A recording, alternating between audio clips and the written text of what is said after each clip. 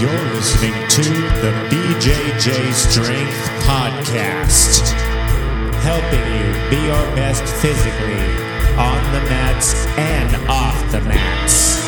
The BJJ Strength Podcast.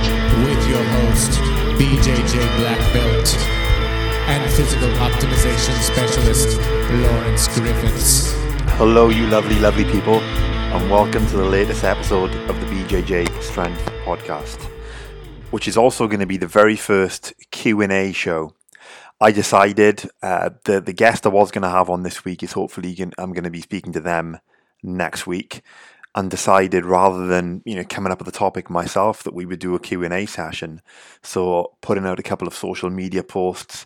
I got a lot of questions. I have a lot of great questions. I'm hoping I can cover them all in today's show. And the plan for today would be to cover some of the smaller topics that maybe don't necessarily make up an entire show on their own, and try to dive into some of those questions. And I'm sure if you've been on and asked me the question, then there are hundreds of other people that also have the same question. So let's see how this format goes. It's the first Q&A session. I'm going to try to do it mostly organically as well. I've got the list of questions lined up, but I've done only minimal research on each of these questions. I've done a little bit of thinking about some of them, but trying to keep it as organic as possible rather than I've gone away and researched it and have a scripted answer. Should make for a more interesting show, or it could make for a crap show. You'll have to let me know. We'll see how that goes. Before we dive into it, I want to let you know that we have up on the bjjstrength.com website a free ebook on lower back pain. So it talks about the 6 main causes and solutions of lower back pain.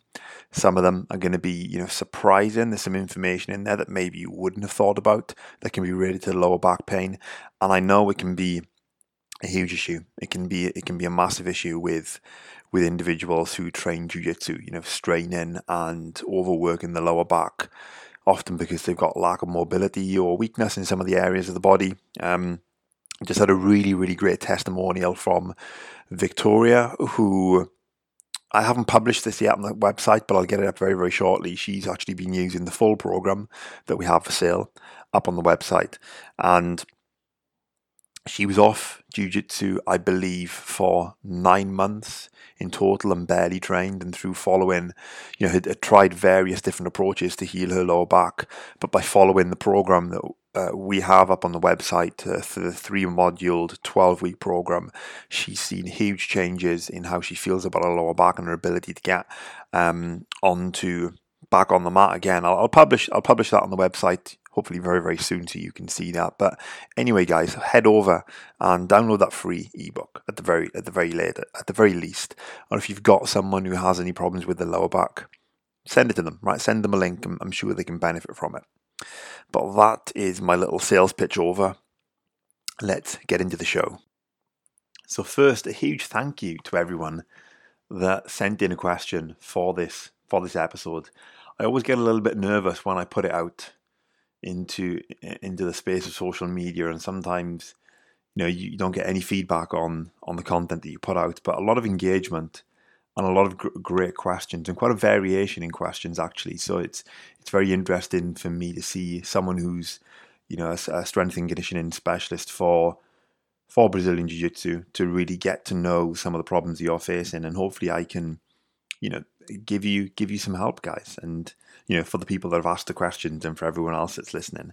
So I'm just these are in no particular order. I've never done a show like this before, and like I said, I'm trying to do it organically. So I'm going to start at the top, and this list was just the order I happened to pull it off social media. No other reason than that. But the first question, well, actually, there's 3 questions from the same person, but I've broken them down into 3 questions. And it's from Fust Uarium. Apologies, I've never come across that name before. So Fust Uarium is how I'm going to pronounce it. You'll have to correct me. That's my best effort. I'm from Wales, grew up in the UK. I've never come across that name. I hope I haven't done you a disservice. But anyway, Fust. Let's get into the first question. And the question reads, BJJ strength or BJJ power? I used to do weights twice a week body weight deadlift and squat. Oh, sorry, I think it's 2 times body weight deadlift and squat. And I've just started BJJ. OMG, the DOMs. I was nearly immobilized the day after drilling hip bumps. I'm starting to think that I should swap out some powerlifting for Olympic lifts. What's your observation on power versus strength training for BJJ? You've just posted a power and speed post just below this. I think I was doing some clapping push-ups is the post that he's referenced. So first, I think the main question here is what's my observation on power versus strength training for Brazilian Jiu-Jitsu. I'm very much of the opinion, even though I've called my website and the podcast BJJ Strength is, I can't call it BJJ Strength or BJJ Physical Optimization, right?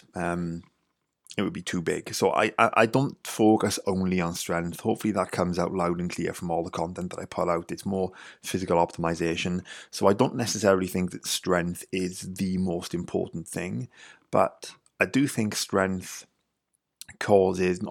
strength forms a core foundation for everything else that we work from in terms of strength and conditioning and physical optimization. I think strength it's only one part of the puzzle, but it's critical to everything that we do.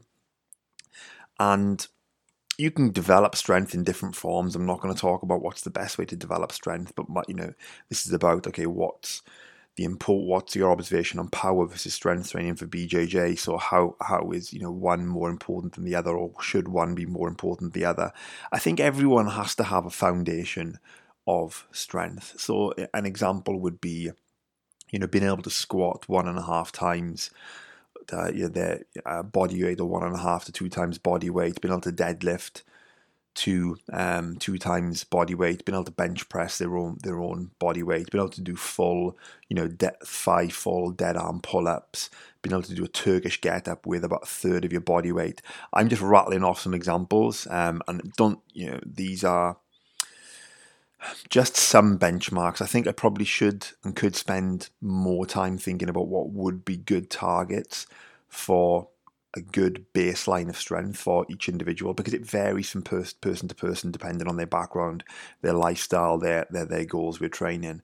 But my point being that everyone should have a general strength over kind of the main movements that we need to perform in jiu-jitsu or in any sport really, and that's going to be a squatting motion, it's going to be a hip drive motion, it's going to be core stability, core rotation, upper body push and upper body pull. They're the 6 broad areas I think everybody can do with being strong in for jiu-jitsu, and that should be a good base. But should you also do then power work on top of that, or can you just do power work and not do strength work? Now, there are opinions that developing just speed and just power, developing speed and power is a better way to develop strength than the more traditional build strength first and then go into power work and then into speed work, if you think of a general kind of a periodized plan. But I think that I'm still of the opinion, and I think most people in the strength and conditioning world, when I studied with my qualification, it tends to follow that pattern, right, of strength versus power versus speed. And I still think that holds true for most people, and I think cycling between the three is important, but always coming back to having that foundation in strength is definitely important. But do you need power work? Well, first, if I look at your some of the stats that you've given me, if you can already deadlift and squat 2 times your body weight, then you've already got a very solid baseline of strength. So if you're not doing power work already, I think adding in some power work would benefit you. But I'll try to talk about it a bit, in general for how it would work with other people.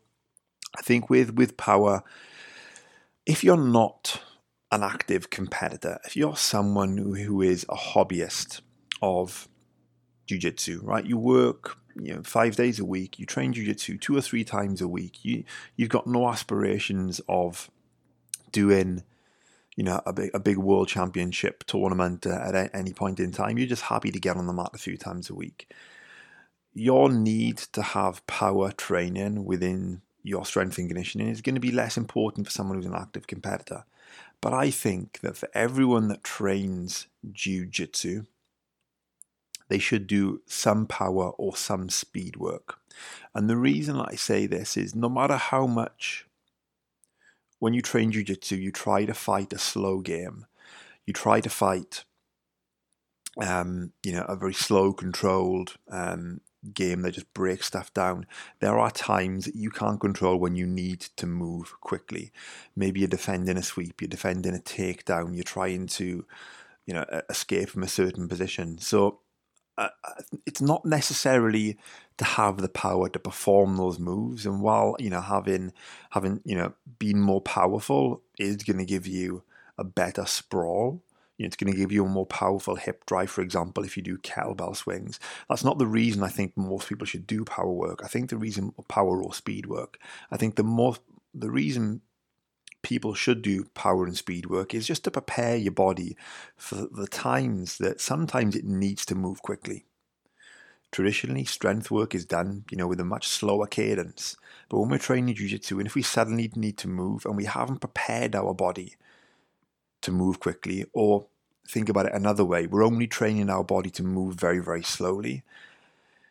Think less of the performance here, right? If you've got to move quickly and you train your body to move quickly, you're going to react quicker. But take the performance aspect aside. I'm more interested in the injury aspect of things.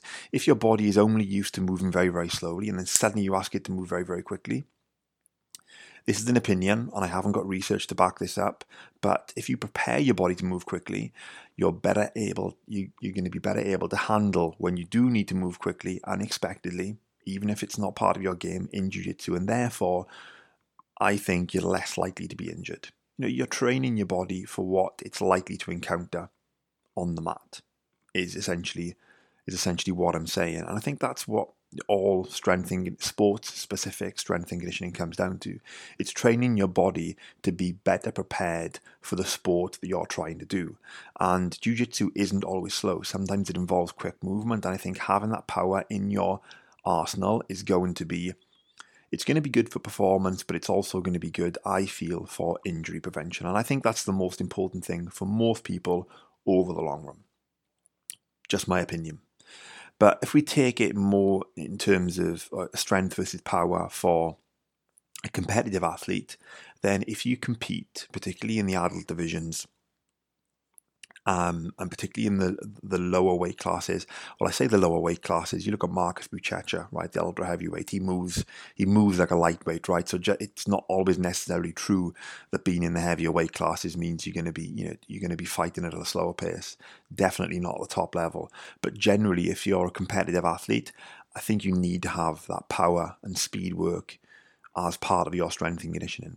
You need to have a proper plan in place, and you don't need to do power work or speed work all of the time. Plan it out correctly. If you're 12 weeks or so out from a competition, then maybe the first 4 weeks is going to be some general strength work. It's very broad, right? But to give you an example, the second 4 weeks is going to be power work, and then the third 4 weeks is going to be more speed work and more specific, movement patterns to jiu-jitsu, just to give you a general idea. But to give you, to answer your question, I think everyone should have a good baseline of strength. And I think everyone should have some element of power training in their strength and conditioning for jiu-jitsu.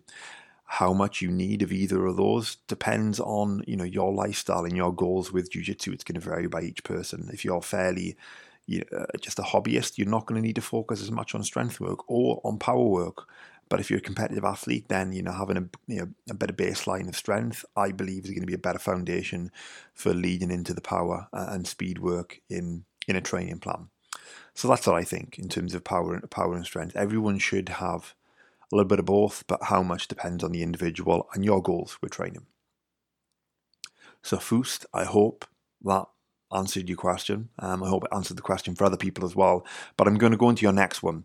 And this is, again, from Foost. And the question is, I've got a muggy leg from disc injuries and impinged nerves, and I always feel so one-sided.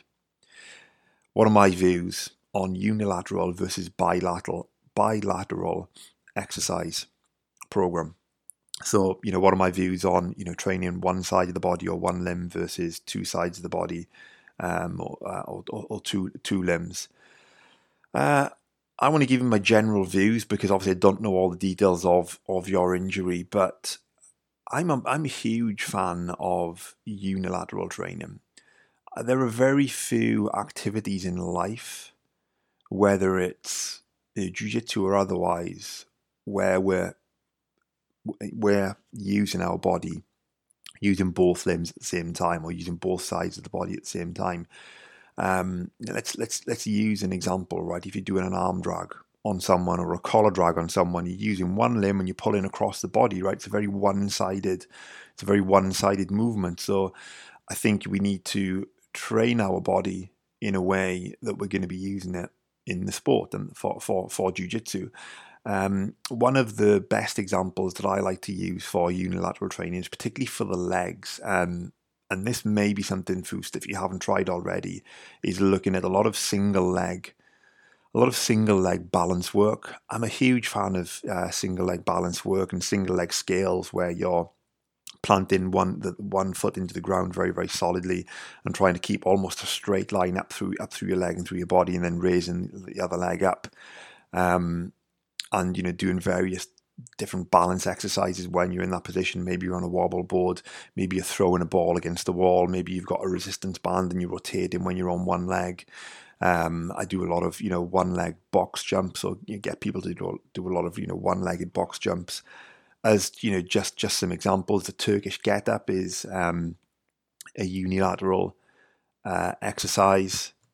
Well, if you got really technical about the Turkish get-up, maybe you could say it's bilateral in terms of the legs, but it's definitely unilateral in terms of the upper body. I would encourage everyone, regardless of their training background. Let me rephrase that. There could be, there are definitely cases for someone who's completely new to strength and conditioning. So they have a training age of 0. Of starting off with more bilateral exercises, or if you've got very specific impingements that stop you using one limb on its own. But for most people, in most cases, I think as much unilateral work as you can do is the best way forward for jiu-jitsu strength and conditioning, and just in general strength and conditioning, because we very rarely use it's more. Let me rephrase that. Yes, we can use two legs. Okay. Yes, we can use two legs when we're doing, guard passing or on top, etc., or if we're shooting for a takedown. But we're not using two legs in complete symmetry, right? We're not, one leg is not in the same position. Our balance is not equally over one leg versus the other. So I think the more unilateral work that we can do, or work that places load on more one side of the body versus the other, is going to benefit. It's going to benefit everyone, regardless of, apart from the exceptions I've just mentioned, but it's going to benefit the vast majority of people in terms of their strength and conditioning. Okay, Foost, this is your last question for today, but again, thank you for getting them in, and I hope to hear more from you after this podcast. The next thing that you talk about is cramps. Who else gets them whilst rolling? Probably a lot of people. Muscular endurance issue, or induced by my incompetent flailing? LOL. Foost, I'm guessing maybe you're newer to jiu-jitsu with the incompetent flailing, but that being said, I know a lot of incompetent flailers, even higher up through the belt ranks. We all flail from time to time. In terms of dealing with the muscle cramps, the first thing I would look at would be hydration and the electrolytes that you're getting when you hydrate. I think one of the biggest things I would say is making sure you put in something like pink Himalayan salt in your water, and you're hydrating throughout the day, before training, during training, and after training would be the first thing I would look at in terms of muscle cramps. if you're getting muscle cramps in a particular area, I would also look at, let's say, for example, the hamstrings, making sure you're doing a lot of myofascial release on the hamstrings, and working on the hamstring mobility. That could be, a big factor to consider. Are you doing a lot of lifting maybe, before you train, or the day before you're training, your muscles are, just tired when you train, potentially. But the other thing I would look at, and listen to the Breathe In podcast, I believe it's episode 8 with Patrick McCone, if you haven't already, is considering your breathing, because hyperventilation can be a cause of muscle cramps, and when we deplete too much CO2 from the body, that potentially could be a cause, and the reason being that CO2 is a natural muscle relaxant.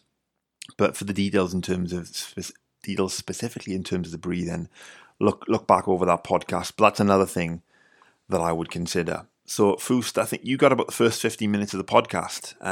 So I hope that was helpful. I hope it's helpful for other people.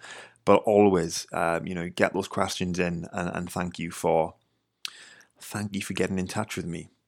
So next, I'm going to move on to a good friend of mine, an old training partner back in the UK, Cornel Vleiter, or Vleiter BJJ, as you'll find him on Facebook, and his last name is Dutch, I believe, so it's VLJITER, I believe it's spelt. If you want to look him up. So Cornel's question was around building grip strength when you only have minimal time, i.e. 5 minutes. He doesn't specify whether it's 5 minutes a week or 5 minutes in a session, but I'm going to go with, you've got 5 minutes a couple of times a week that you can work on grip strength. What's the best way to work grip strength? I do have a full podcast dedicated to grip strength. I forget what episode number that is. Maybe I can put it in the show notes. And there is an article on the website, The Science of Building Grip Strength, that talks about the studies I'm going to reference in detail, because I want to keep it fairly quick just for this question. But ultimately, what it comes down to is high loads for building grip strength. And that means using loads that you can only hold on to for between 5 to 15 seconds. Once you get that, some studies will say 10 seconds, some studies will say 15 seconds, depends what you look at. But once you get past the range of you can hold on to something for more than 15 seconds, you're getting more into developing muscular endurance rather than strength. And Cornel's question is specifically about grip strength. And the beauty of sticking with the lower timing in terms of the holds that you're going to do to develop grip strength is, if you're limited in terms of time, it doesn't take as much time. So you could conceivably do 2 sets of 15 seconds with 1 minute rest after each of them of one exercise, and then 2 sets of 15 seconds with 1 minute rest after each set of another exercise. And I'll talk about my favorite exercises in a second. And that's 5 minutes, I believe. If my math is correct, that's 5 minutes total time. Or after your last set, you can just get out of the gym, right? You don't even need to rest. You're done with your workout. So maybe it's close to 4 minutes in terms of the total time. So, and I would suggest doing that. I'm a big fan with grip strength of the concept of greasing the groove. Because what we're trying to do with developing grip strength is we're not really talking about, building the muscle per se. You will develop muscle in the forearm, but it's more about better recruitment of the muscle and better recruitment of the central nervous system to develop this grip strength. And I think doing a little but often, so maybe starting off 2 times a week, but even building up to 3 times a week with some of the grip strength, and maybe 4 times a week is going to be pushing it if you're already doing jiu-jitsu. But little and often, I found in my experience, is a better way to develop grip strength. So you could do 5 minutes 2 to 3 times a week of 2 sets of 15 seconds of one exercise, 1 minute rest in between each exercise, each set, and then 15 seconds, 1 minute rest of the next exercise to total up 5 minutes. But the key comes down to load. You should be able to do something for 5 seconds. Otherwise, it's probably going to be too heavy for you. And you don't want to overwork the muscles. You don't want to strain anything in the hand and the forearms, particularly when you've got to go and train jiu-jitsu the same day or the next day. But it's all about load. It's finding the right load that you can hold for between 5 and 15 seconds. And then once you hit that 15-second mark and hit it for 2 to 3 consecutive workouts, then it's time to increase the load to continue developing strength. Now, my 2 favorite exercises, if we're talking about keeping it simple here with only 5 minutes to train grip strength, the first is going to be using what's called in the rock climbing world is a crimp grip. So take a look at one of your door frames if you're at home or when you get home. So imagine you've got a ledge, and sometimes you can use a door frame if it's thick enough. A ledge like on top of a door frame that's about half, maybe more, maybe about 3/4 of an inch to an inch deep. That's the kind of grip that you're looking for. So a very kind of thin grip. You can only really get the last part of your finger, the last knuckle, the last joint of your finger over, and you're really just holding on, literally hanging on by your fingertips. So that's what a crimp grip would be. And then you can place your place your thumb on top of the index finger, right next to the first knuckle, so you create that a bit more support, but you're literally hanging on with just your fingertips. So that's the first thing I would suggest, and I talk about this in the article, The Science of Building Grip Strength. When we place pressure on the ends of the fingers, it's using a very different part of the forearm and very different musculature to when we wrap the fingers completely around something like we would do with a pull-up bar. So the first thing I would suggest is doing that using a crimp grip. 2 sets of 15 seconds, 1 minute rest in between each of those sets. Start off with 2 times a week and build up to 3 times a week, potentially a little bit more after quite some time. But the next thing is going to be quite simply hanging off a pull-up bar. You could do it with 2 hands or you could do it with 1 hand.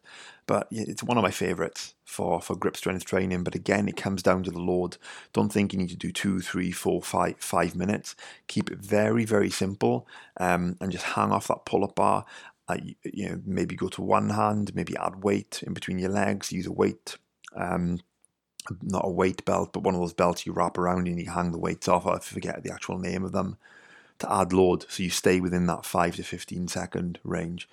But Cornell, that would be my advice for developing grip strength. Very short, very sweet, very simple when you've only got 5 minutes of time. But the last thing I would say is never overdo it with the grip strength training, because it's going to really impede your jiu-jitsu the next day. Try and leave a little bit left in the tank.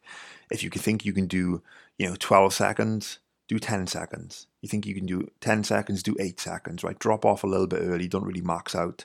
And that's going to help maintain a little bit of freshness in those grips and forearms for when you go and train jiu-jitsu. So, next question. This is from Matty Green. Matty Green was a guest on the podcast. I think he was the last guest on the podcast, actually. And Matty's question was, are you trying to pout in this picture? So he's referring to the picture that I posted to announce this Q&A session. And I said, listen to the podcast to find out. So I'm true to my word, Matty. No, I wasn't trying to pout. I was going for my question face, but I wasn't quite sure whether to place my fingers on my chin, on the side of my lip, or scratch my chin. I wasn't pretty sure. I think I've gone somewhere in between Derek Zoolander Blue Steel and someone who's constipated. So I'm not sure, but it was supposed to be my question face, but that's the answer to that question, my friend. I wasn't trying to pout, but there you go. Okay, let's get into the next one, and this is from Julian Dove, and Julian's got a very specific question about a neck injury and recovering from a neck injury and actually having disc replacement. C6 and C7 2 years ago. So Julian, as I said on Instagram, is that's I'm definitely not a specialist when it comes to recovering from neck injuries, and I think I don't want to, overstep my ability to give good advice and give safe advice. That's very, very important to me, to give safe advice to people over the format of a podcast. So definitely my first piece of advice is going to be seek out a specialist, right? That's a very delicate area. You've had disc replacement. Definitely seek out a specialist, right? And get, specific protocols from that person. But what I want to do is talk generally about neck strengthening exercises, because I think that's a good topic. And Julian, please listen to a specialist. Maybe you can get something from these ideas as well. But my first piece of advice is definitely go and speak to a specialist.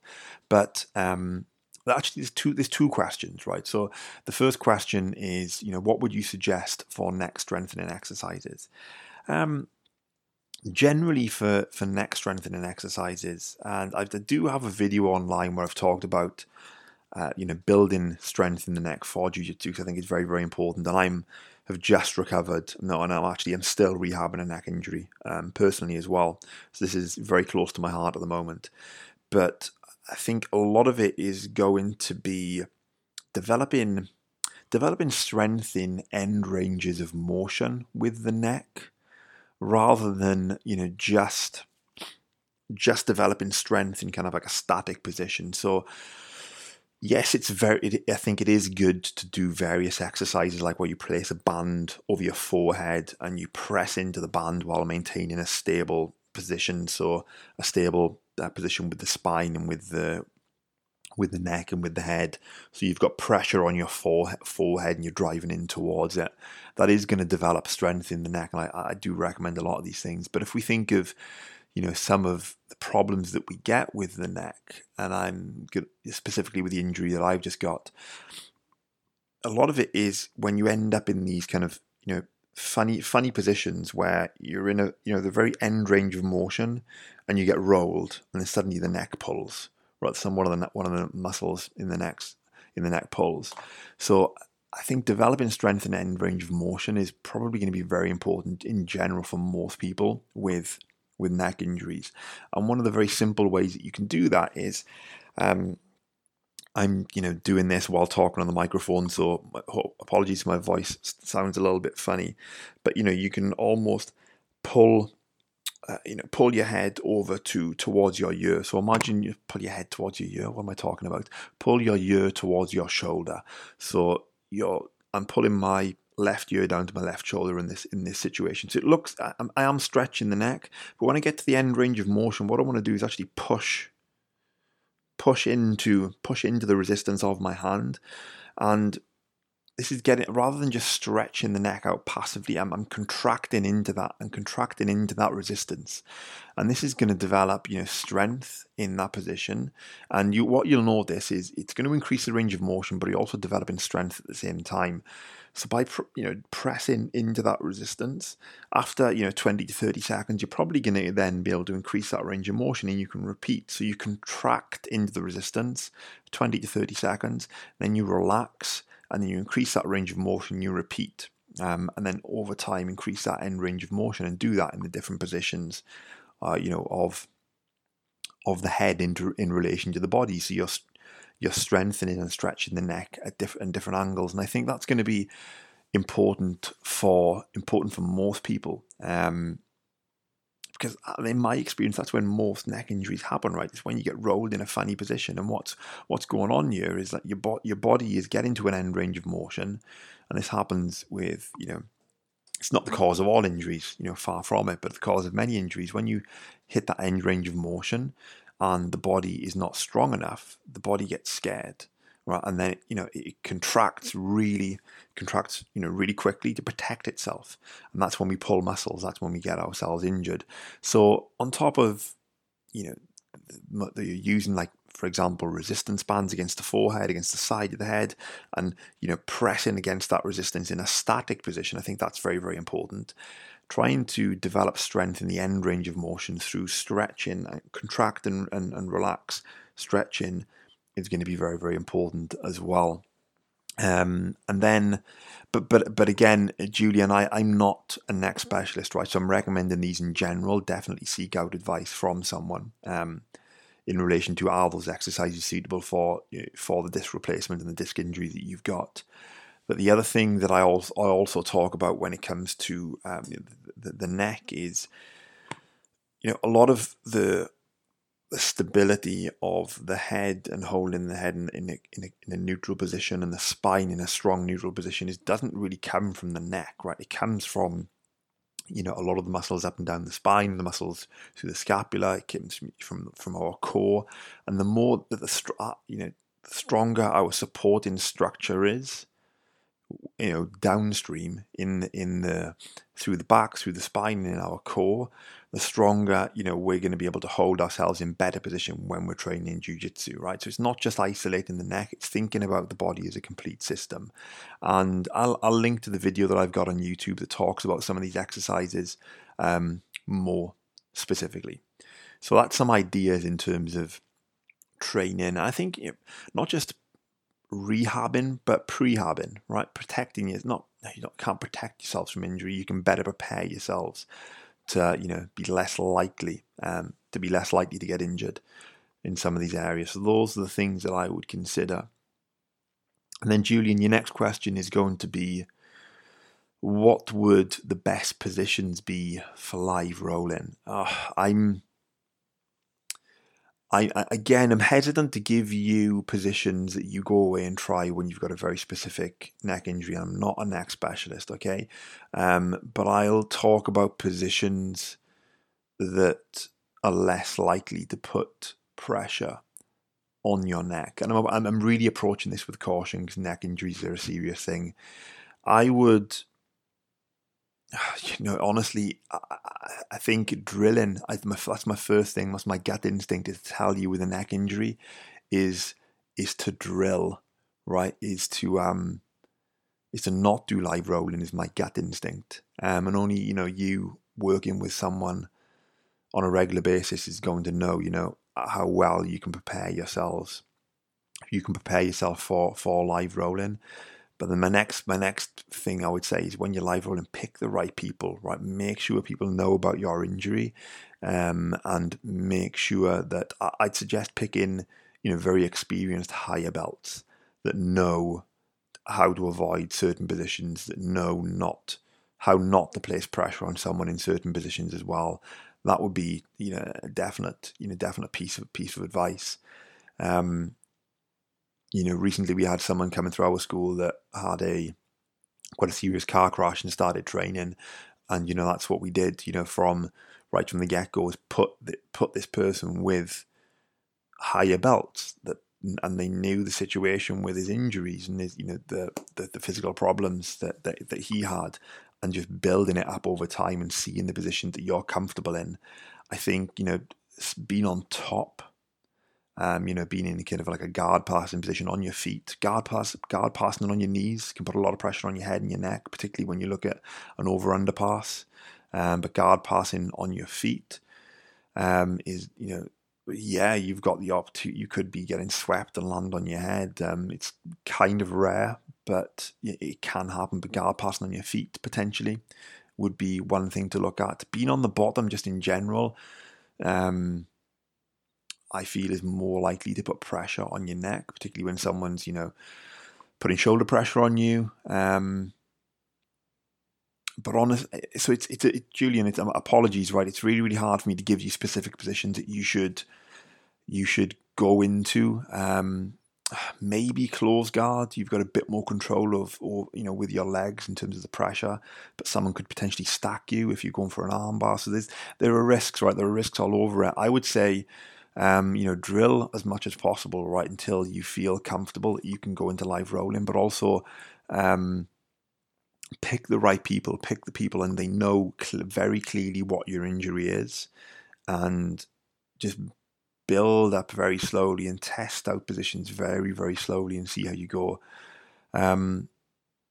Again, apologies, Julian. I wish I could give you more specific advice, but I'm really just trying to approach this with caution because I don't want to overstep my mark and give you some advice that I'm not a specialist in neck injuries. I don't want to. I think it would be a disservice to you if I was to give you some wrong advice, the wrong advice, and then you get injured. But maybe there are a couple of things in there in terms of. I hope, right? There are a couple of things in there that help you in terms of your approach for training. So good luck with that, and let me know. Let me know how you get on. Let me know what advice you find as well. I'm always interested to learn. Right, next question. So this next question comes from Morteza21. That's his Instagram name. I couldn't find his full name up on Instagram.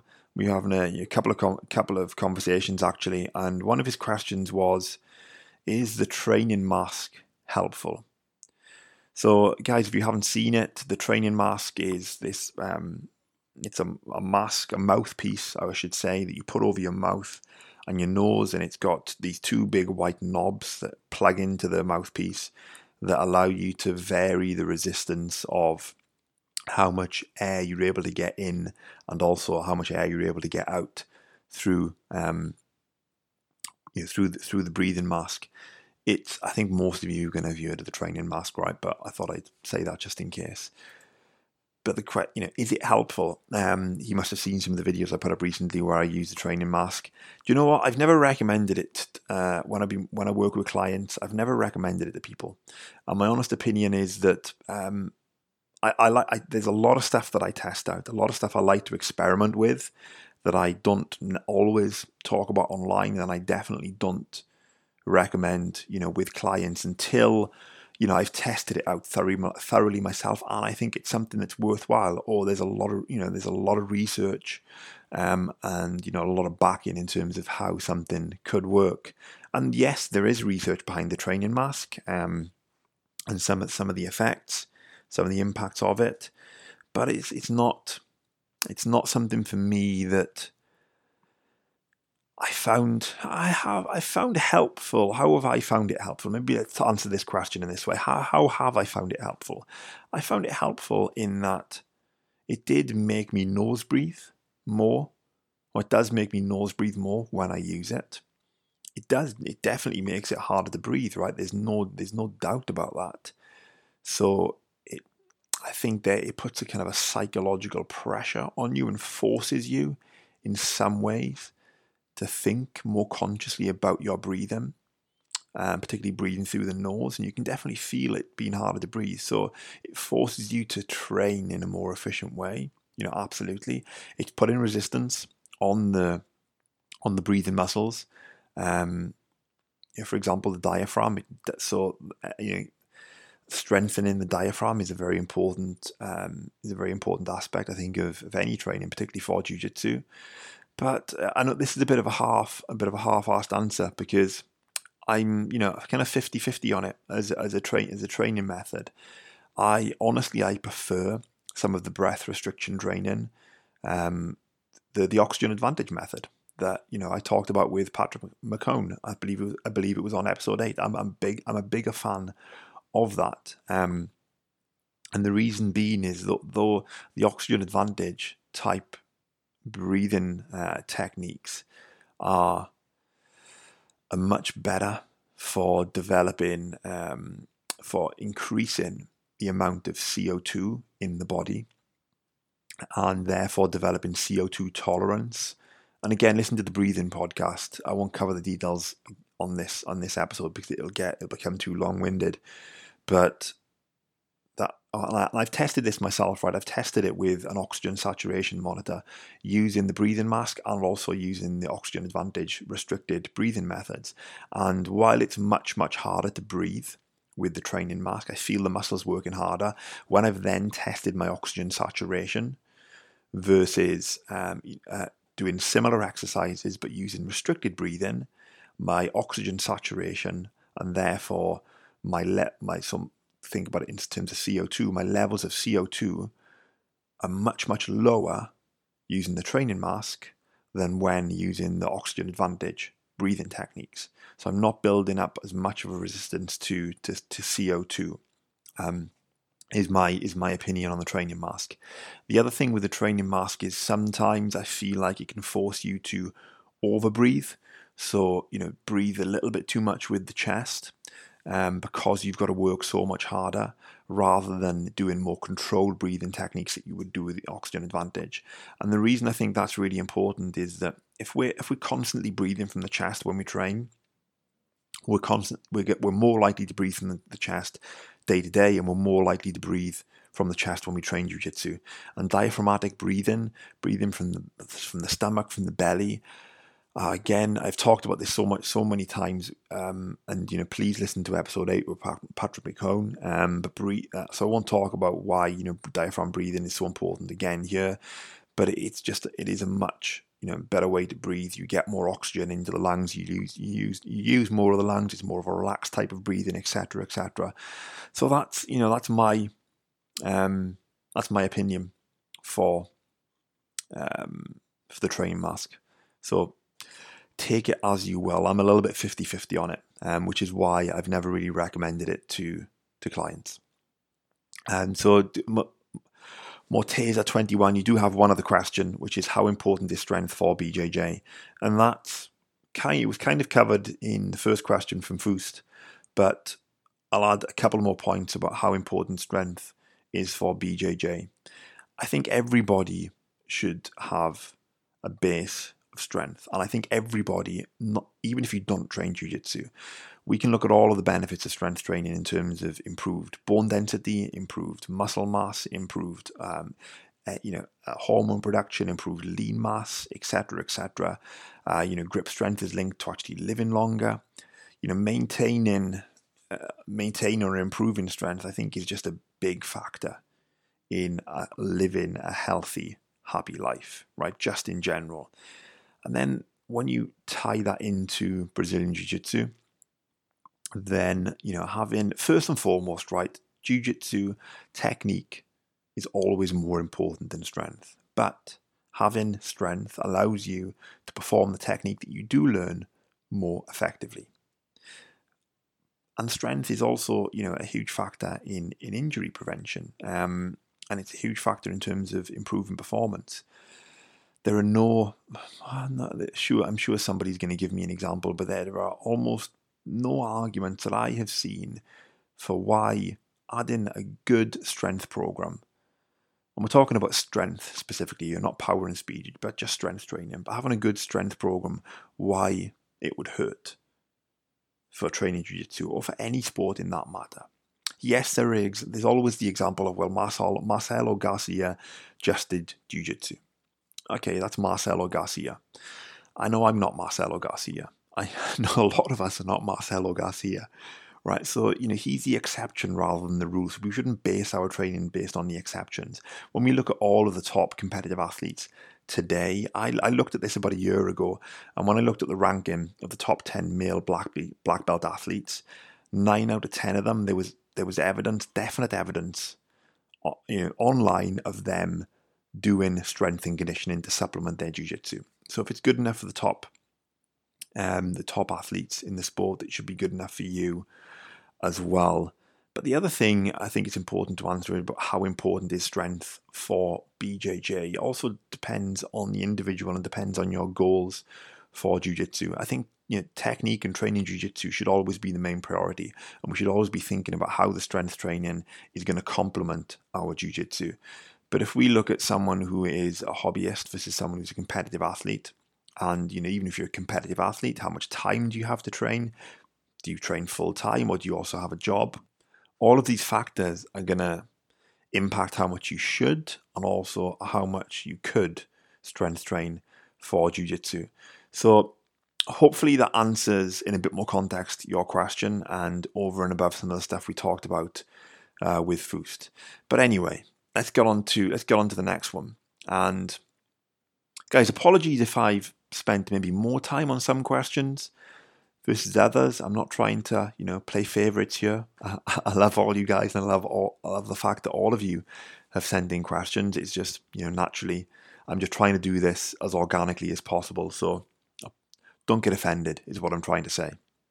So now this is going into meal planning ideas. So this question comes from Il Jits Player, or George Villalobos.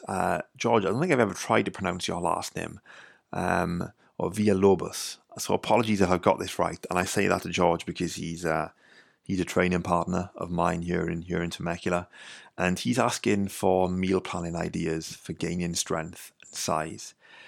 Now, George, I'm not sure if I want to give this to you because, I think at the moment the only reason I, beat you half of the time is because I'm bigger than you, because you're pretty damn technical. So if I tell you how to get bigger and stronger, I might take away some of my advantages. But that's not the kind of guy I am. I want to help you. I want to help you out. So you've asked about meal planning ideas. I think the first thing that you need to consider about gaining strength and gaining size is going to be the actual training itself. Right, anyone can gain size. Right, that's for you to just put on weight. I could just tell you to eat, McDonald's 5 times a day, right? That's going to allow you to put on weight. But you want to put on quality weight. So the first and foremost is going to be having the right strength and conditioning program in place. If we're talking about developing, prioritizing strength and only adding a little bit of mass, then, you can, depending on, how much strength and conditioning you already do. I know you do strength train already. But, just for people in general, if you haven't got that much experience in strength and conditioning, then, sticking to, 3 to 5 sets of 3 to 5 reps, or, a weight that you can do for 3 to 5 reps for 3 to 5 sets, and then increasing that weight over time as you hit that rep and set range is, the typical standard for developing strength. And, just by doing strength work on your own, you are going to build increase your muscle mass, right? You will increase your muscle mass, but over time, the more experienced you are, I think you're probably going to get less gains over just the strength work. So then if you're thinking about developing size, then you want to get into more of the 6 to 10, maybe more 6 to 8 or 9 reps. I haven't got my Sorry, I very rarely focus on building muscle, so I forget the exact number off the top of my head. I'd need to look up the chart, but I think the typical is 6 to about 8 reps. And key is time under tension as well. So a very kind of a slow cadence of 2 seconds up and down, 2 seconds. 2 seconds down, 2 seconds up, etc., etc.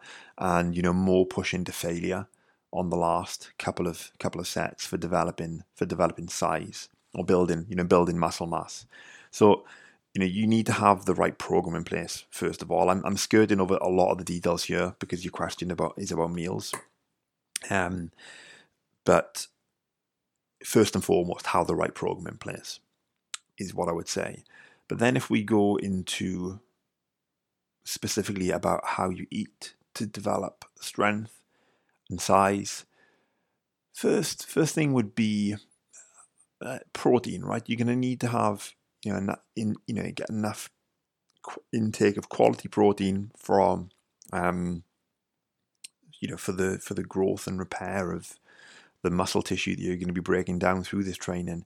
And a good standard is going to be 1.5 for someone who's training jiu-jitsu and doing strength and conditioning. 1.5 to 2 grams of protein per kilo of body weight per day. So I don't weigh 100 kilos, but if I did weigh 100 kilos, that would be between 150 grams and 200 grams of protein per day. That's going to be, one, very, very, very, very important thing. But the next thing I'm going to say is looking at eating for hormone optimization.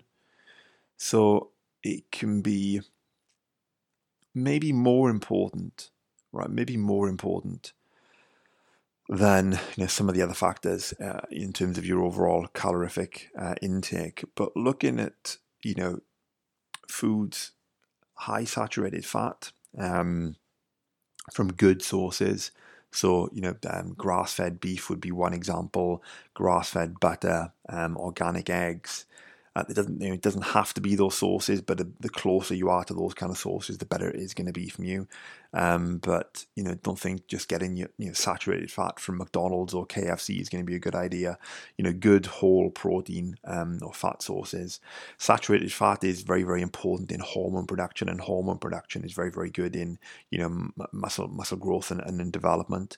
So that's going to be one factor. I probably should do a podcast, I think, at some point. I need to research it in more detail about hormone optimization.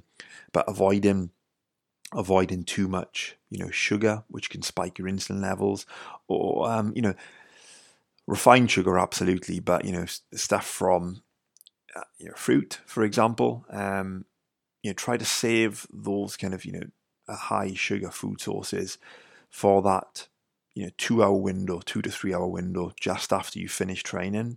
I think is going to be a better way for you to be consuming that sugar, and try to avoid eating or drinking. Absolutely avoid drinking sugar as much as possible, but particularly outside that 2 or 3 hour window after your training. So because too much sugar spikes insulin levels, which is counterproductive to hormone production. So that's another thing that you definitely want to avoid. So I think those are there are a lot of other factors in there in terms of hormone production, but they are two of the main ones in terms of avoiding sugar and getting enough saturated fat in.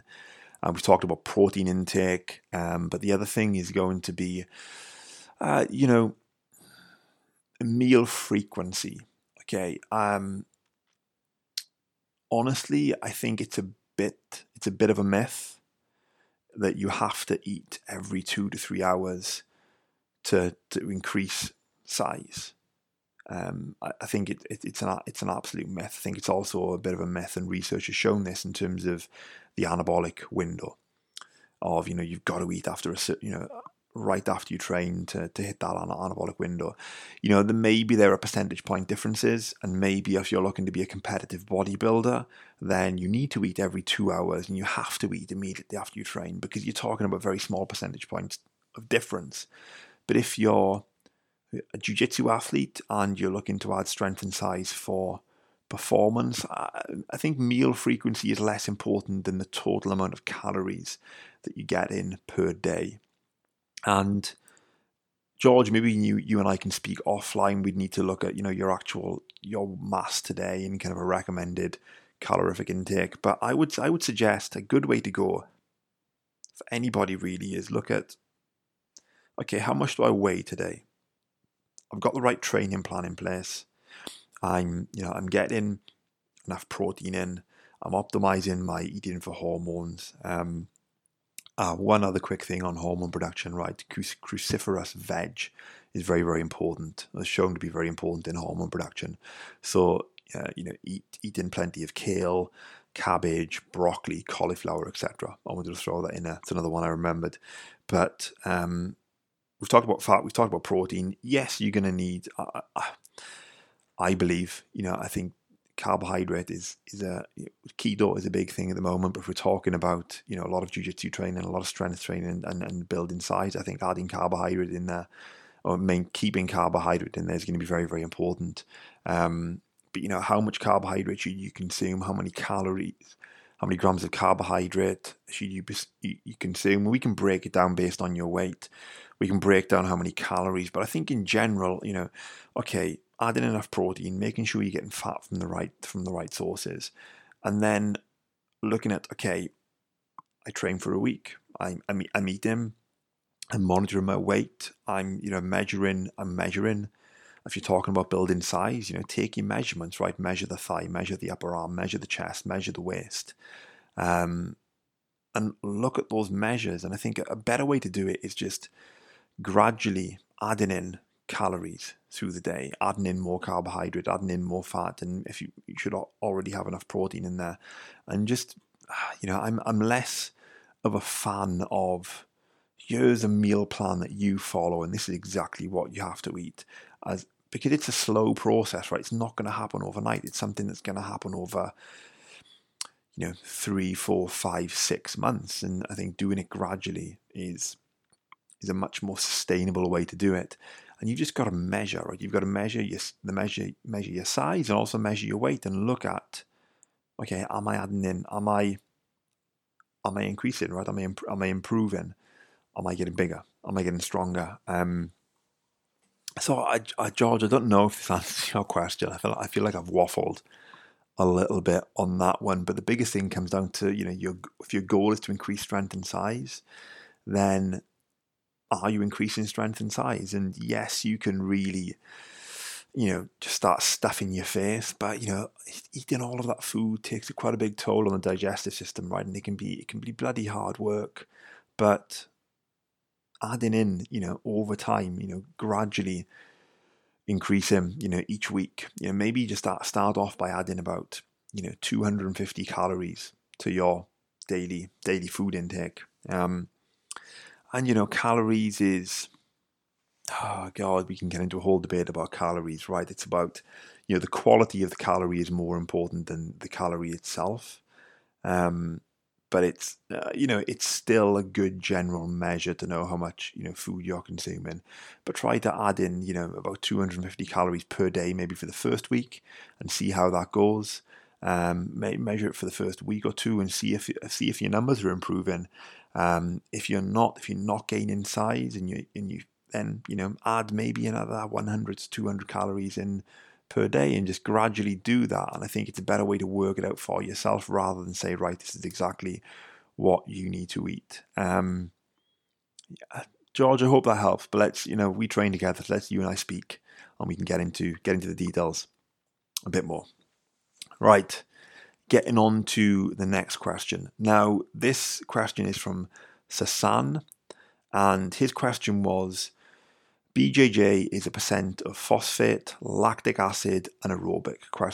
And I asked him to clarify, but he apologized. He said written English is not, English is not his first language, so written English, he said wasn't brilliant. So Sam, what I think you were trying to ask, and I hope this is kind of you're going to answer the question, is what percentage of time is spent in the three main energy systems for Jiu-Jitsu? So you've got the ATP system, the glycolytic system, or the oxidative system. So he's using different terms: phosphate, lactic acid, and aerobic. It's the same as ATP, glycolytic, and oxidative. I think that's what you're asking, Sasan. Well, that's how I'm going to answer. The question is, what percentage of time are you spending in the three main energy systems when training BJJ? If not, let me know, but hopefully this is going to be useful. So when we're talking about the three energy systems, so you've got the ATP system, which is, very high intensity movements, short burst movements, so, very short duration. Something like a power clean would be using the ATP system. Then you've got glycolytic, which is the moderate intensity and moderate duration. So I think it's up to about 60 seconds, or exercises you could do for up to about 60 seconds. So let's say, press-ups, doing say 20 push-ups, or, maxing out on your push-ups, you'd be in the glycolytic energy system. And then you've got the oxidative system, which is very low intensity, longer duration. So oxidative is going to be going for a run, right? Going to run 3 miles, going to run 5 miles, whatever the case may be, going for a swim, going for a cycle.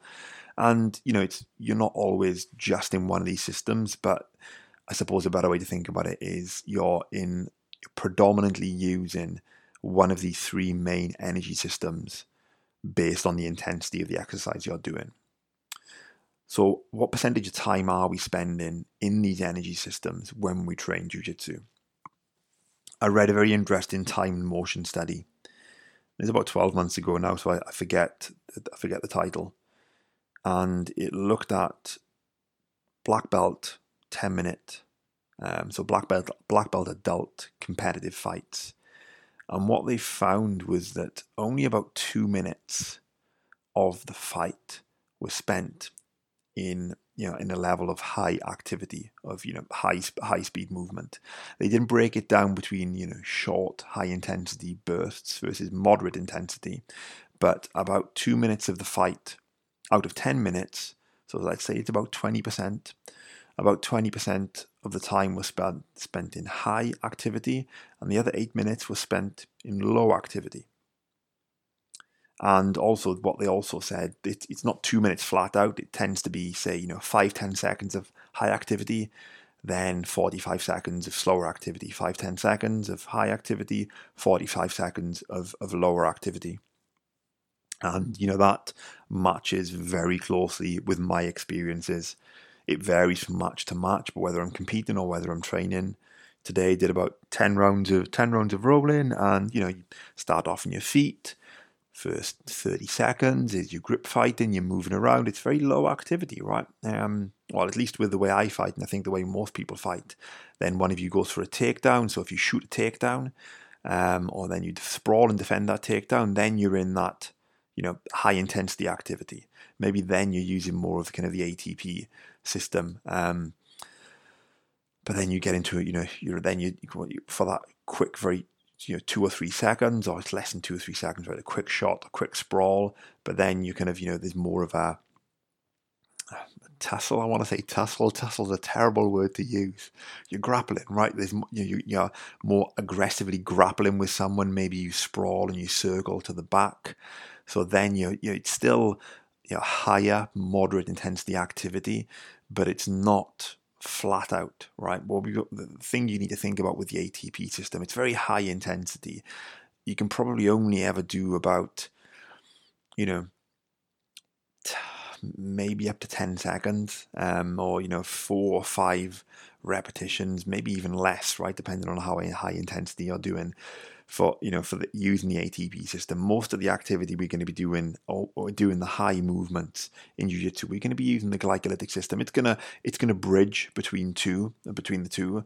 But I would, I would say in terms of the percentage of time spent in using each of these energy systems in jiu-jitsu, if we were going to break it down, so we know that about 80%, based on this time and motion study, is going to be low level of activity. So you're going to be in the oxidative system, and that's going to be whether you're at rest or whether you're doing low intensity activity. Then you've got the question of, okay, how much time am I spending working with the ATP system or the glycolytic system? Mostly it's going to be the glycolytic system. And then a much smaller percentage. Think about it, right? When how often, if I think about my personal experience and all of the training that I've done, all of the fights that I've watched, how many times in a round, let's say you do a 5-minute round of sparring, how many times do you do an almost all-out intensity movement? It's not that often. Yes, with some, you shoot a quick takedown really, really quickly, you sprawl to defend it. It happens. It's definitely there. It's absolutely there. But most of the time is going to be spent between the glycolytic and oxidative system. So we already know it's about 80% oxidative, and then the other 20%. This is just an estimate. It'd be really interesting to do a study on this. But God, I'm going to say maybe 2 to 3% is spent in using the ATP energy system, and the rest of it, so let's call it 17 to 18%, is going to be using the glycolytic system. That's my guess at it. So Sasan, I hope that answers the question. That was a great question, actually, a really interesting one to think about, and hopefully I haven't talked about, because I want to get through these other questions. But, would be an interesting thing to think about then, how you apply that to your training, which I do, with my clients and all the advice that I give. But maybe I can dive into that in a bit more depth another time. But anyway, I hope that was helpful. Okay. The next one is, this is from Jamie Bagan. What are some stretches I can do for my feet? Forever getting bad cramps. Okay, so we've talked about cramps already, so I hope you've picked up some advice from that. But specifically in terms of the stretches that you can do, 2 things jump to mind. I'm going to give you 2 pieces of advice. The first thing is going to be self-massage on the feet and on the bottom of the feet. One of my favorite things to do is to get a PVC pipe. It's about 3 inches across, doesn't. The size is less important, but about 3 inches across.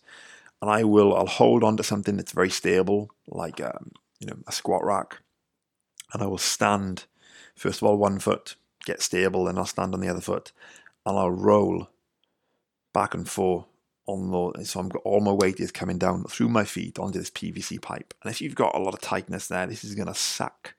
This is really going to suck at the start. Do you know what? Let me give you another piece of advice. Don't jump on with 2 feet at the start. Let's do it this way. Put 1 foot on, and then gradually drive off the other foot and put more pressure onto the foot that's on top of the PVC pipe. And just start from the heel and slowly work your way slowly up, right to the knuckles of right to the first joint of the toe. And the key with this is going to be, do it slowly. I've seen so many people that will do self-massage and they just roll over really quick and nothing really happens. So you've got to allow, the whole point of self-massage is enough pressure going into the tissue, and that tissue is fighting against the pressure. It's contracting, and then it releases, right? Because we can only hold a contraction for so long. So that's why it works. So you've got to hold it in that spot. And just my advice would be just to go back and forth gently, just literally right, 1/4 of an inch, just rock back and forth and feel that. And when you feel it release and that pressure go away, then just move across the foot a little bit further. I do that, several times a week. I normally have, I'm looking down from my desk. I've got a big pebble I got from the beach, and my daughter gave to me from the beach actually. And I'll use that as well. You can use a little cross ball, a tennis ball, there's other things that you can use. I like the PVC pipe. And just, put the pressure on there and find those tight spots and slowly just work it out. That's brilliant for the feet. And, I actually, quick plug, one of the things I recommend, as part of all the foot strength work that happens in the lower back pain program, when you're using and working your feet a lot, you can get a lot of tension in there. So massaging out the bottom of the feet is a great way to go. The next thing I would do would be to get onto a step. Put 1 foot hanging off the step and keeping your leg fairly straight in this instance. Just drop the heel off the back of the step. So imagine you've got just the knuckles and the joints of your toes on the step and the rest of your foot is hanging off, and you then use that to stretch out the foot and just sink into it, hold it for 2 or 3 minutes. Support yourself with holding on to something, and just after you've done the massage as well, when the tissue is already supple, and just stretch out your feet. And they would be my go-to for the feet for stretches. But what I would also say is do some foot strength work.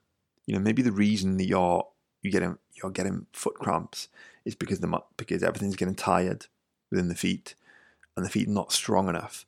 So do some single leg balancing work is going to be very, very interesting for you.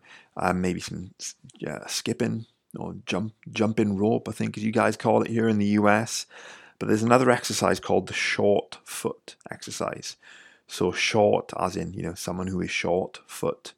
So Google short foot exercises and you'll see what I mean. But what you're trying to do is imagine you're standing up and you're trying to grip the ground with your toes and curl your toes in towards you so the arch on your foot really increases, and do that on 1 foot for about 2 minutes and do it on the other foot for another 2 minutes. It's a great way to activate the feet and really strengthen the feet. So that could be a factor. So Jamie, I would give that a go, and I hope those things help. Particularly the PVC pipe one is great. It's going to suck at the start if you've got a lot of tightness in there, but it feels really good. It's like giving yourself a foot massage, because nobody wants to touch my feet. I can tell you that for free. Okay, right. The next one comes from Eric. Eric Vilches. Eric's my neighbour, so I feel really bad that I can't pronounce his second name. Guys, I feel really bad I can't pronounce a lot of people's names, but I grew up in the UK. I haven't come across some of these names in the past, but Eric's my neighbour. But you meet your neighbour and you never really talk second names or surnames, right? It's all first name basis. So Eric, I appreciate the question, and Eric's questions were twofold. First was, will we ever have a workout session together? Absolutely we will. I don't know when we're going to do it. We'll have to chat. We'll have to chat and get that on the cards, my friend, because Eric and I both have these really cool home gyms set up in the garage, so we'll have to give each other a workout session. That'll be good. That'll be good fun sometime. But the other question was, how did you get involved in BJJ and breathing techniques? Oh God, I've told the story about how I got involved in BJJ quite a few times, so I won't bore people with too many of the details. I'll do it very, very quickly, and then I'll talk about the breathing. So I was at university at the time. This was in 2007, and around this time, the UFC had just started becoming, fairly popular in the UK. It had been around for a little bit longer. People knew about it, but this is when it became a bit more mainstream and a bit more popular.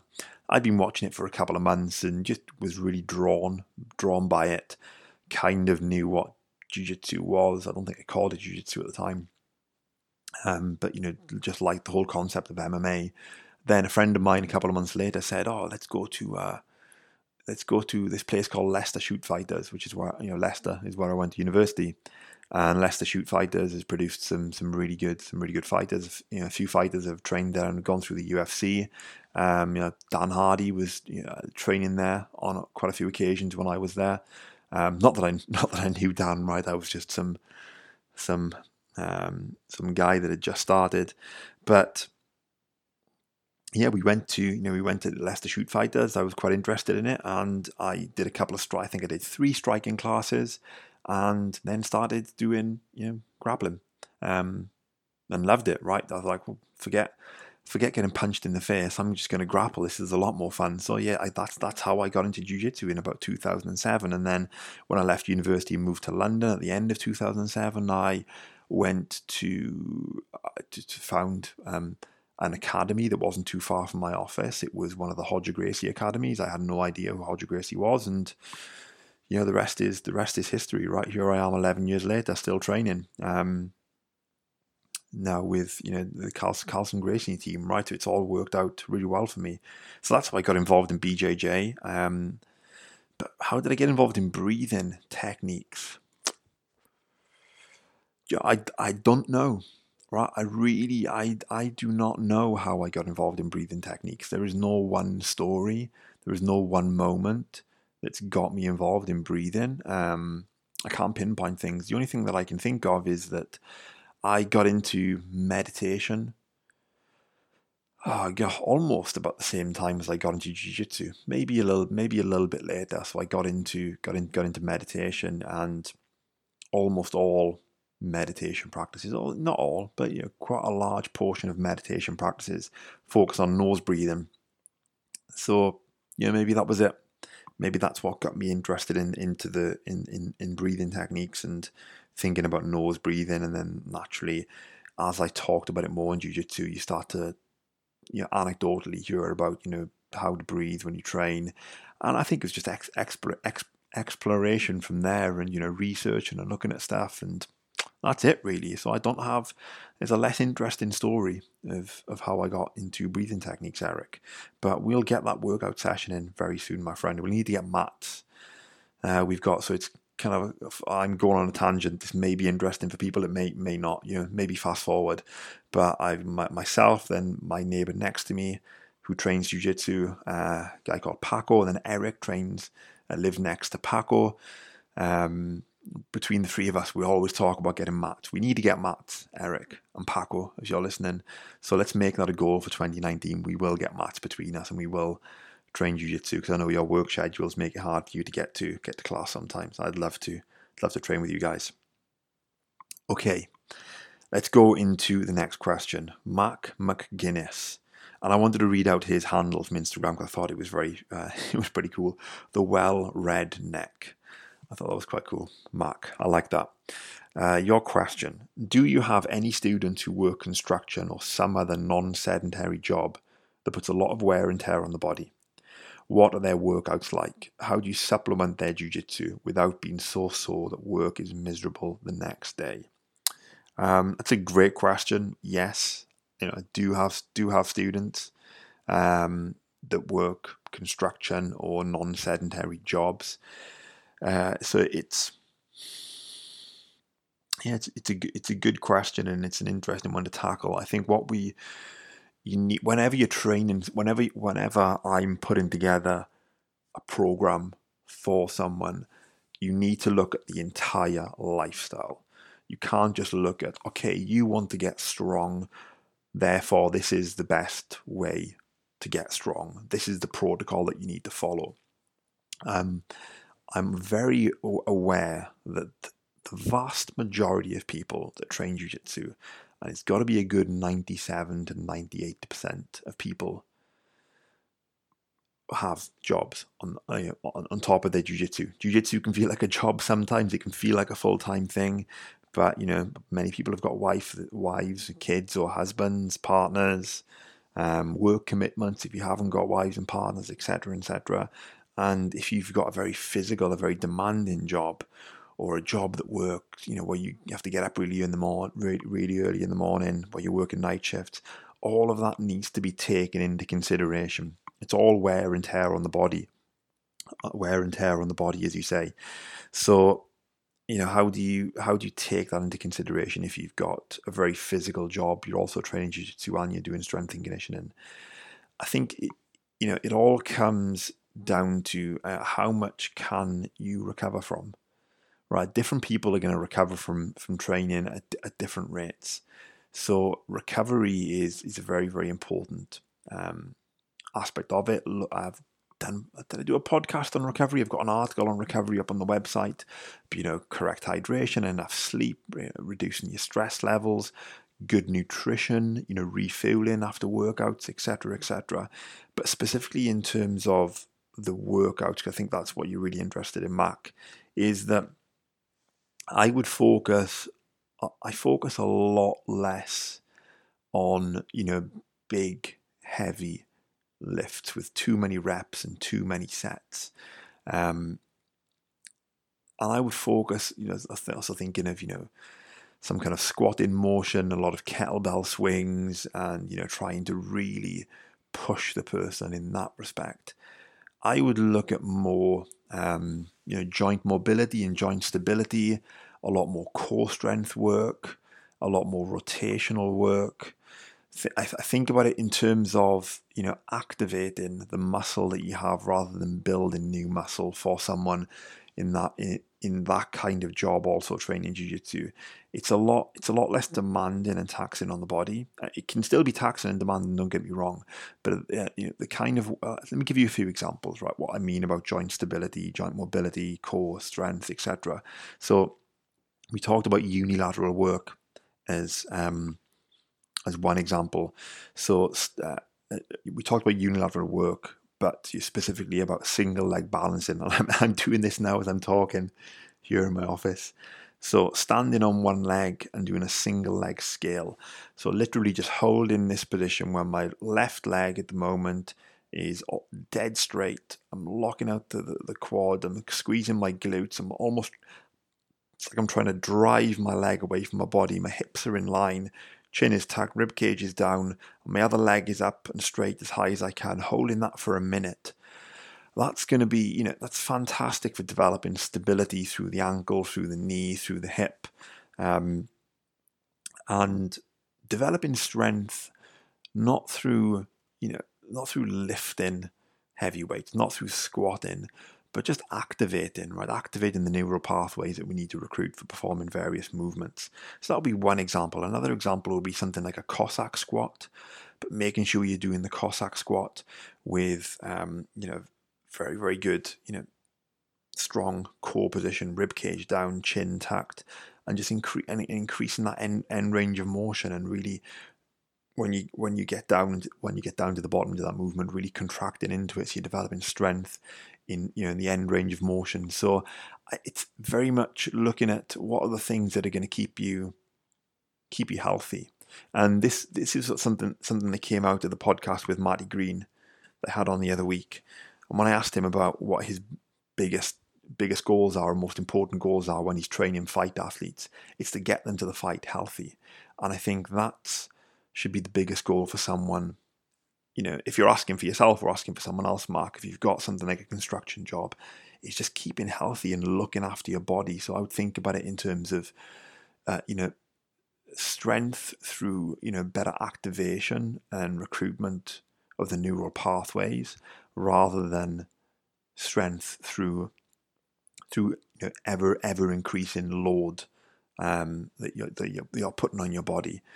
Another really, really good example would be something like hanging on a pull-up bar, but rather than just hanging on a pull-up bar, you release one arm and you try to lock and hold in a stable position so you don't start suddenly swinging wildly. So your shoulder blade is pulled down and back, your rib cage is down, holding that for a second too, and then under control, moving across and holding onto the other arm. So you're not doing a pulling motion per se, but you're developing strength and stability through the shoulder, through the elbow, through the scapula. That's going to apply a lot to pulling strength without putting the stress on your body of doing pulling strength movements. And yes, pulling strength is going to be very, very important. But I think the point I'm trying to make here is, developing strength and developing healthy joints. I think healthy joints is going to be very, very important for, looking after your, I don't think it is, it is, right? Developing healthy, strong joints is very important for looking after the body and for also performance on the mats. You don't have to develop strength in those areas just by lifting and moving weights. You can also do a lot of static positions that are, just holding a handstand against a wall, right? Incredible for developing strength in the upper body without actually doing a handstand push-up. All of these things that you can do, doing a lot of straight arm strength work, just holding yourself in position on a pair of gymnastic rings that are great for developing strength, but place a lot less load and stress on the body than actually moving yourself through space or moving an object through space. So that's one way to think about it. But another way to look at it, and because I still think you still need to be moving your body and moving objects through space to develop good strength and good strength for jiu-jitsu, is just really reducing down the number of reps that you do and allowing yourself leaving a lot in the tank. So I talk a lot about if you're, let's say you can do 5 reps of a certain weight or 5 reps of a certain exercise, maybe only doing 4. If you've got a very high demand job, doing a physical job, maybe only do 2 reps if you could do 5. So do 2 to 3 reps of just 2 reps. So you come out of the workout feeling fresh rather than beaten up. So you're still going to develop strength by working out that way, but it's a lot less taxing on your system. You're giving your body a lot less to recover from. So I hope that gives you a couple of ideas of how you can introduce a strength and conditioning program for someone who's got a non-sedentary job, and that's how I've worked with people in the past. But a lot of it is adding stuff in very, very slowly, not beasting people right at the start, and seeing what you're able to recover from. Don't max out. Definitely avoid maxing out. It's okay to lift heavy, but don't go for 1 rep maxes. Absolutely not. Think about working within a weight that you can do about, or an exercise you can do about 5 times, but do 2 reps, do 3 reps. Leave a lot left in the tank, and only do 2 to 3 sets rather than the more traditional 3 to 5. And I think it's going to should complement everything you do a lot better than a more traditional approach. I hope that helps. I hope that's answered the question. Okay, next one. This next one is from John Rex. And I think it's a very easy one to answer, but a great question. And nonetheless, I think it's an easy question for me to answer in terms of the way I look at strength and conditioning for jiu-jitsu. The question is, which would you prioritize, grip or core strength? Hands down, 110% core strength. The benefits that you get from core strength are so broad in terms of performance benefits how you're going to move on the mat, your ability to generate power, also injury prevention. Core strength is a really big factor in lower back pain, as one example. And it's something you have to have, right? To be able to hold a strong, stable core and or core rotation, whatever the case may be. It's vital, right? It's vital in so much of what we do in life, so much of what we do in jiu-jitsu. Grip strength is great, but grip strength is predominantly a performance, something that's going to improve performance on the mat. Yes, you could argue that it helps with injury prevention by having strong grips, but you get so much grip strength. I'm gonna maybe I don't want to contradict what I've said in the past. You do develop good grip strength for jiu-jitsu. I think everyone should do grip strength for jiu-jitsu, but if you had to prioritize one over the other, I think the number of benefits you get from core strength are much, much broader and are much more important to overall health and performance than grip strength. So hands down, 110% core strength any day of the week. Right. The next question is from Jamism. Jamism, I'm not sure if that's your real name or just your handle from Instagram. I hope I pronounced that correctly. But your question is, I've been noticing slowly worsening. Let me start again. I've been noticing slowly worsening anterior knee pain. A lot of it, I'm told, is poor genetics. I'd be interested in more information on knee health and maintenance. So, Jamism, I actually went through your Instagram feed.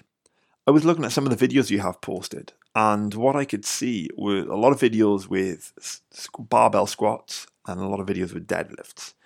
And I was looking, you were putting up some incredibly impressive numbers. I believe deadlifting 3 times or maybe just over 3 times your own body weight, and also squatting 2 times your own body weight. For 2 times your own body weight for like 4 or 5 reps. So it's an incredible, you're bloody strong is what I'm trying to say.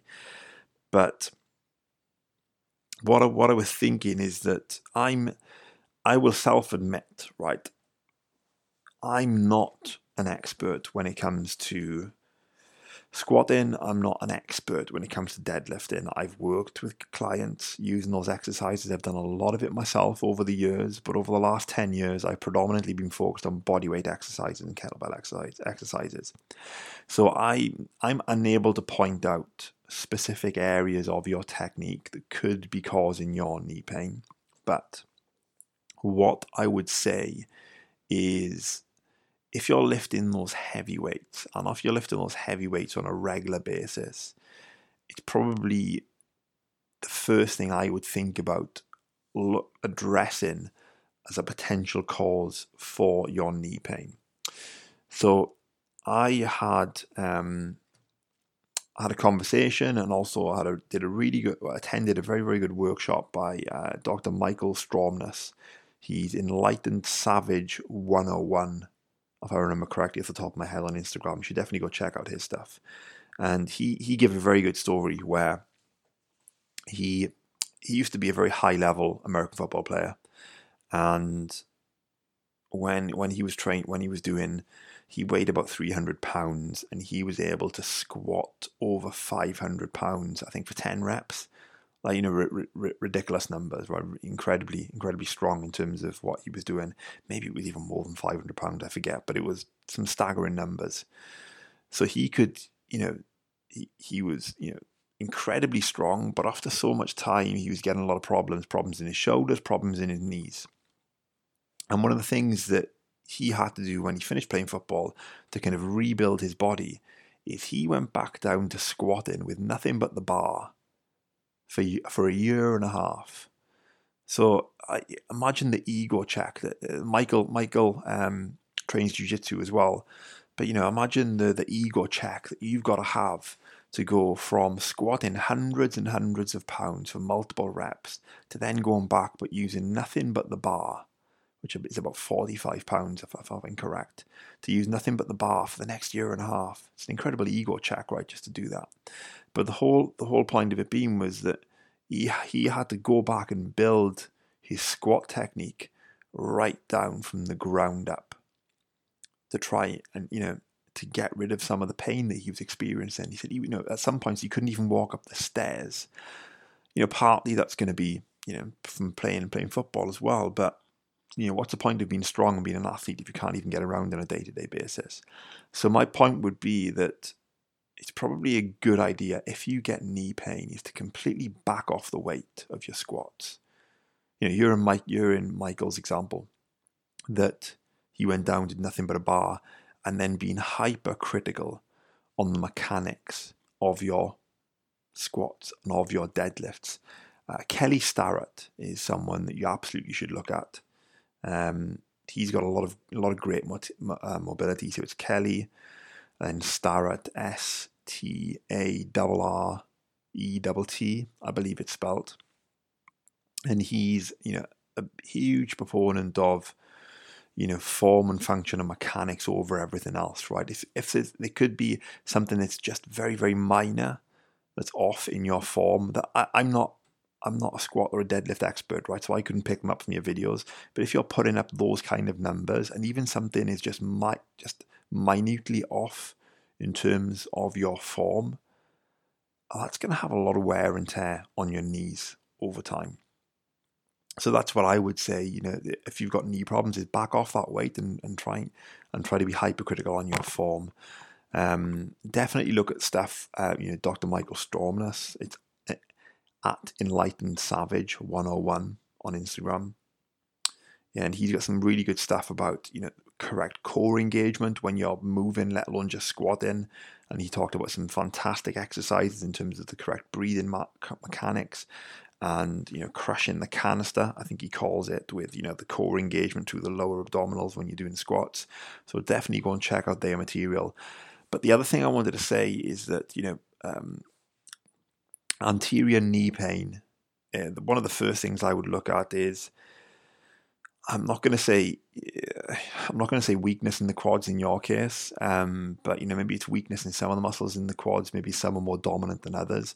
But more importantly, looking at a lot of self-massage and a lot of stretching of the quads, because if you've got a lot of tension and a lot of tightness in the quads, then that's going to pull down through the patella tendon and then through the front of the knee potentially. I don't know specifically where your problem is, but one of the first things I always look at is going to be with any kind of anterior knee pain is stretching of the quads, a lot of self-massage of the quads and really loosening up those, and that's going to take some of the tension and some of the pressure off the knee and off the patella tendon. So they would definitely be things that I would look at is, get a foam roller, massage out those quads like nothing else, really stretch them out. But more importantly, looking at the really heavy lifts that you're doing, I would say I can't personally point out and critique your form because it's not those lifts are not areas that I specialize in. I'm more bodyweight and kettlebells, but it would be the first thing I'd suggest that you look at. Be hypercritical with the technique and really back off in terms of the weight to see if there's anything that you could improve that could be putting wear and tear on the knee. I hope that is helpful. Okay, right. I've got one last question, and this is from Christian Schaefer, and he's an old training partner as well. Christian, thank you for the question. I hope you're doing well. And his question is, I've been struggling with butt/ITB tightness the day after a training session. What are some of the ways stretching techniques to prep for this tightness and or recover significantly from the tightness? Like with any of these problems, it could be so many causes, but one of the things I would recommend you doing is making sure that there's one muscle, right? It's the gluteus medius, and it's responsible for pulling the leg out to the side of the body. And what happens a lot when we train jiu-jitsu is think of a knee shield guard.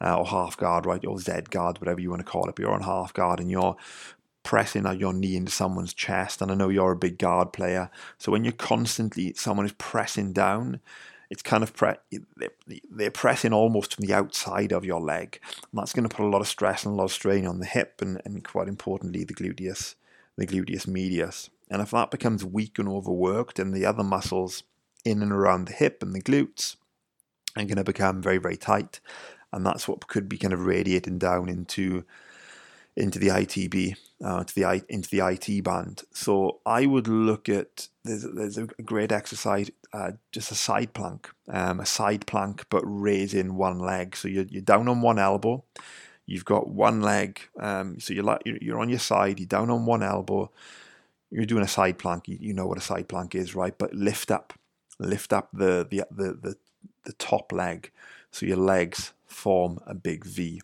and hold that position for, I would say, 2 to 3 sets for 2 to 3 sets of 30 to 60 seconds, 2 times a week. And it's one of the best exercises strengthening the gluteus medius. But the other thing I would suggest that you do is get something about the side, like a softball or something you can massage out the glutes, right? And you'll find, I guarantee, you're going to find some tight spots in there.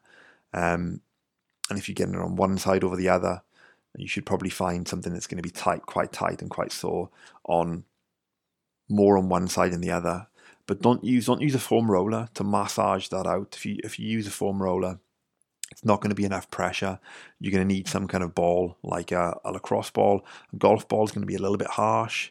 Some kind of baseball or softball, something of that kind, and just get in there and spend a good 5 to 10 minutes just finding those tight spots and massaging everything out after you've trained. And that's going to really loosen up the tissue. And then once you've done that, I'd focus on massaging out the hip flexor. That could be another area that's tight, and when that becomes tight, the other supporting muscles start to become overworked, and do stretch out those hips. But also for the glutes, I think this could be one of the big causes here, is do the pigeon pose. Google the pigeon pose. It's incredibly hard to try to describe over audio, over a podcast, but try a pigeon pose after you've stretched out that glute and after you've massaged out that glute to really stretch out that tissue as well. But the big thing is going to be that side plank and really activating the gluteus medius, and then that's going to take it, because of some of the movements we're performing in jiu-jitsu, particularly in particular guard positions, that can become tired and overworked, and so we need to make sure it's really, really strong to handle those demands. Okay, I think, that is the last question. That was a lot of fun. That was actually quite difficult, flipping back and forth between the different subjects. I hope I've answered some, I answered all the questions I got. I think I answered all the questions that I've received, unless some of them came through quite late. And I hope you found the information helpful and something that you can take away with you, and just approach your training in a different way. Sometimes it's, there are some specific answers in there, but sometimes it's more ideas and general concepts. I'm a big fan of giving people more ideas and concepts then you can take away and work with yourself, and kind of, rather than just giving you the specific answer to a specific problem. Sometimes knowing what's going on and thinking about the whole system, at least that's the way I approach strength and conditioning. So guys, I hope you enjoyed that. I really appreciate it. Thank you so much for all of the questions. It's an interesting format. I think I'll definitely do this again in the future, maybe at regular intervals. But with that, one last plug to let you know about the lower back pain program that's been doing some great things for a number of people. Koji and Jessica, you can go and read their stories online. So if you've got lower back pain problems and you need something that's going to fix your lower back, but also look at, from the stories I'm getting back from people, is been a huge factor in boosting their performance on the mats as well. It's not just, we're not just targeting the lower back with this program, we're targeting all the systems that work and link to the lower back, and those systems are also the same ones that you need to have a good, strong, functioning body to perform well on the mat. So it does a lot more than just try to fix your lower back. So go check that out, get the free ebook that's on there as well with some information about fixing the lower back. But other than that, guys, thank you very much for listening, and I'll speak to you next time.